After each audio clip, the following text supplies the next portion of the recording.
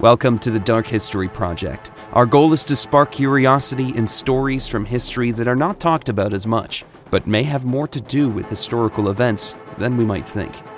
We go through many sources trying to find the truth, but as you probably already know, history is written by many people who don't often agree with each other. Our goal is not just to provide you with very interesting, weird, and fascinating stories, but to inspire curiosity. Before we get started, we would love for you to subscribe, like, and comment on whatever platform you are listening to or viewing this on. That way, you'll know when new episodes are available. So, on to today's topic. Our main character is not a person, but a drug. A drug so powerful that it might have influenced the rise of the Third Reich. Now to get started. Let's review the state of Germany after World War I. After World War I, Germany was in a state of political and economic turmoil. The country was heavily burdened with war reparations, and the Treaty of Versailles had imposed severe restrictions on Germany's military and territorial ambitions. The Weimar Republic, Germany's new democratic government, faced significant challenges in the aftermath of the war. Inflation skyrocketed, causing the value of the German currency to plummet, and unemployment levels reached new highs. This period lasted from 1918 to 1933. However, Germany did also experience a period of rapid industrialization and modernization during the 1920s known as the Golden Twenties. This period was characterized by increased prosperity, technological advancement, and cultural innovation. The German government also implemented a number of economic reforms during this time, such as currency stabilization measures and investment in public works projects. The country was also plagued by political instability, as far-left and far-right groups vied for power. The Communist Party and the Nazi Party both gained momentum during this period, with the latter ultimately rising to power in 1933. The cultural and artistic scene in Germany experienced a period of upheaval and experimentation during this time, known as the Weimar era. Artists, writers, and intellectuals embraced new forms of expression, challenging traditional social norms and values. Overall, the aftermath of World War I left Germany in a fragile and uncertain state. The Great Depression in the 1930s dealt a severe blow to Germany's economy, ultimately leading to the rise of the Nazi Party and the onset of World War II. Now, on to our main character. Believe it or not, there was a drug so popular that almost everyone in Germany consumed it. From everyday people to college students and soldiers, you name it. It was so popular that anyone could get their hands on it, just like we could buy over-the-counter medicine today. And what was this drug? Meth. That's right, methamphetamines. The drug came in a pill format called Pervitin. It was a drug developed by the Temmler Pharmaceutical Company based in Berlin around 1938. Now, some background on methamphetamines, also known as crystal meth. It was synthesized in Japan in 1919, but it wasn't until the 1930s that its use began to spread around the world. In Germany, during the 1930s, methamphetamine was marketed under the brand name Pervitin and was widely used. The drug was initially developed as a treatment for narcolepsy, but its stimulating effects soon became apparent. Pervitin was marked as a wonder drug that could help people stay awake, concentrate better, and even improve their mood. It was sold over the counter in pharmacies and was available without a prescription. Pervitin was originally tested with college students and then used with soldiers. This drug was seen as a tool that could help win the war. Soldiers were able to stay awake longer, march farther, and do what soldiers do without needing much rest or sleep. Just imagine, right now, how much extra work could you do if you didn't get tired or needed to take a break? How much more could you do in your house? Chores, work, study, reading, exercise, hobbies, and everything else we don't do or we put on hold because we're tired. Imagine feeling focused all day long without the need to rest. Now imagine if the whole country did it. Imagine where we would be if every worker could go longer and harder at accomplishing their tasks, if every college student is doing more research, writing papers, working more on their thesis, and preparing for their professional lives?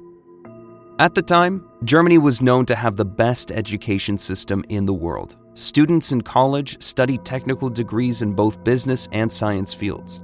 Both business and science worked hand in hand, which helped every industry grow. It was a great combination. Old and new companies were developing patents out of Germany left and right. Germany was known as the workshop of the world. If you knew something was built in Germany, it meant it was made with quality. This was no different for the pharmaceutical industry. Germany produced most of the chemical raw materials for medicine in the world. Imagine that Germany was the Silicon Valley of its time, and its pharmaceuticals specifically. Now, how did this impact Nazi Germany?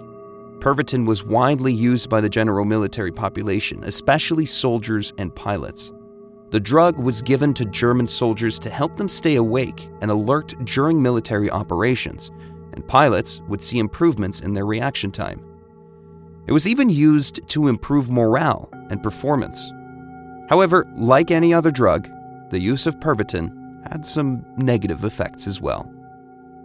The negative effects of Pervitin were rapidly apparent. The drug was highly addictive, and many soldiers became dependent on it. Long-term use led to serious health problems such as anxiety, paranoia, and psychosis. In some cases, soldiers who were addicted to Pervitin were unable to function without it, and this had a detrimental effect on their performance in combat. This sounds just like what we see in any movie about drug abuse. First, they feel amazing and can do anything. Then the next thing we know, they're going through an overdose or look like they're about to die. Adolf Hitler was a known user of a variety of drugs, including methamphetamine, cocaine, and opioids. It is believed that these drugs helped him maintain his frenzied energy levels during long hours of work and public speaking, as well as alleviate the chronic pain he experienced due to a number of health issues. Hitler's use of drugs is also believed to have influenced his behavior, leading to erratic and irrational decision-making during the later years of World War II. Some historians suggest that Hitler's reliance on drugs contributed to his deteriorating mental state and eventual downfall. There are stories of how Hitler was in such a bad state before giving a speech in front of thousands of people that his personal doctor, Theodor Gilbert Morel, would come up with a cocktail of drugs via injection, and Hitler would stand up and act like a new man. Another notable Nazi who used Pervitin was Heinrich Himmler, who served as the head of the SS and played a key role in the implementation of Nazi policies towards minority groups. Himmler used Pervitin to maintain his energy levels and focus during long hours of work, and was known to have distributed the drug to SS troops on the front lines. According to reports, Himmler was administered Pervitin by his personal physician, Dr. Felix Kirsten, who was also responsible for administering massages and other forms of alternative medicine to Himmler. Kirsten reportedly used his access to Himmler to gain concessions for the Finnish people whom he represented. In addition to his role as the head of the SS and the architect of the Holocaust, he was also a passionate believer in the supernatural and esoteric. He was particularly interested in the mythology surrounding the Aryan race and believed that artifacts and relics from the ancient world could provide evidence for his theories about the mystical origins of the German people. Himmler oversaw a number of expeditions during World War II to search for archaeological relics and artifacts that he believed would support his theories. These expeditions took place in various locations, including Greece, Poland, and the Middle East, and often involved unethical practices like grave robbing and looting. One of the most famous expeditions was the Ahnenerbe, which was established in 1935 as a research institute dedicated to exploring the connections between the Aryan race in the ancient world. The Ahnenerbe underwent numerous expeditions throughout the war, often accompanied by SS soldiers and scientists. They searched for relics such as the Holy Grail, the Ark of the Covenant, and the Spear of Destiny, which they believed would provide mythical power to the Nazi regime. Despite their efforts, however, none of these relics were officially found by the Nazis. Many of the expeditions were unsuccessful, And those that did uncover artifacts often found them to be of little historical or scientific value. In some cases, the artifacts were found to be forgeries or outright hoaxes. Despite their lack of success, the expeditions carried out by Himmler and the SS had a lasting impact on the fields of archaeology and anthropology. The unethical practices employed by the Nazis during their searches for relics led to a renewed emphasis on ethical standards and practices in these fields and raised important questions about the relationship between science and politics. Back to our main topic. Himmler's use of drugs likely had a significant impact on his behavior and decision-making. Some historians suggest that his erratic and sometimes paranoid behavior in the latter years of the war may have been due in part to his drug use. Joseph Goebbels, the minister of propaganda for the Nazi regime, also used Pervitin to maintain his energy levels and keep up with the demands of his job. He was known to have been administered the drug by his personal physician, Dr. Max Otto Kollwitz. Other high-ranking Nazis who used Pervitin included Hermann Göring, the commander-in-chief of the Luftwaffe, and Martin Bormann, Hitler's private secretary and right-hand man.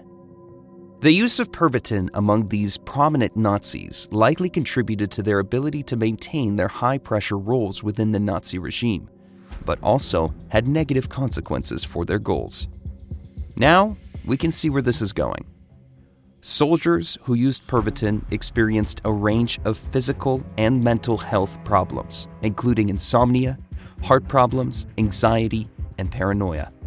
The drug's side effect could also impair a soldier's ability to make sound decisions and react appropriately in combat situations. Pervitin use also led to dangerous and risky behavior, including aggression and violence towards others. In addition to its impact on individual soldiers, this drug also had a broader impact on Nazi Germany's military and industrial infrastructure. The country's reliance on synthetic drugs contributed to the development of a dangerous drug culture, which persisted long after the end of World War II. Now, we're not saying Germans only advanced in technology, business, and science because of this drug. But if you think about it, it was a broad combination of things that helped fuel the rise of the Third Reich. You had a great education system, business and science working hand in hand, multiple industries and technologies rising out of Germany. And then, on top of all that, you had a drug that might have helped every consumer work and push themselves a bit harder to shape their skills. We can see how Pervitin helped Germany rise, but also fall during these times. The drug was not officially banned in Germany during World War II. After the war, however, the use and distribution of Pervitin came under increased scrutiny, and the drug was eventually banned in Germany in 1986. This was part of a broader effort to address the country's history of drug abuse and addiction, and to curb the development of dangerous drug cultures. Today, methamphetamine use and possession are illegal in Germany, just like in the United States. There are a few books on this topic, and we hope you read more about this subject as we find it fascinating. One of them is Blitzed by Norman Ohler, and we definitely recommend you read the whole thing.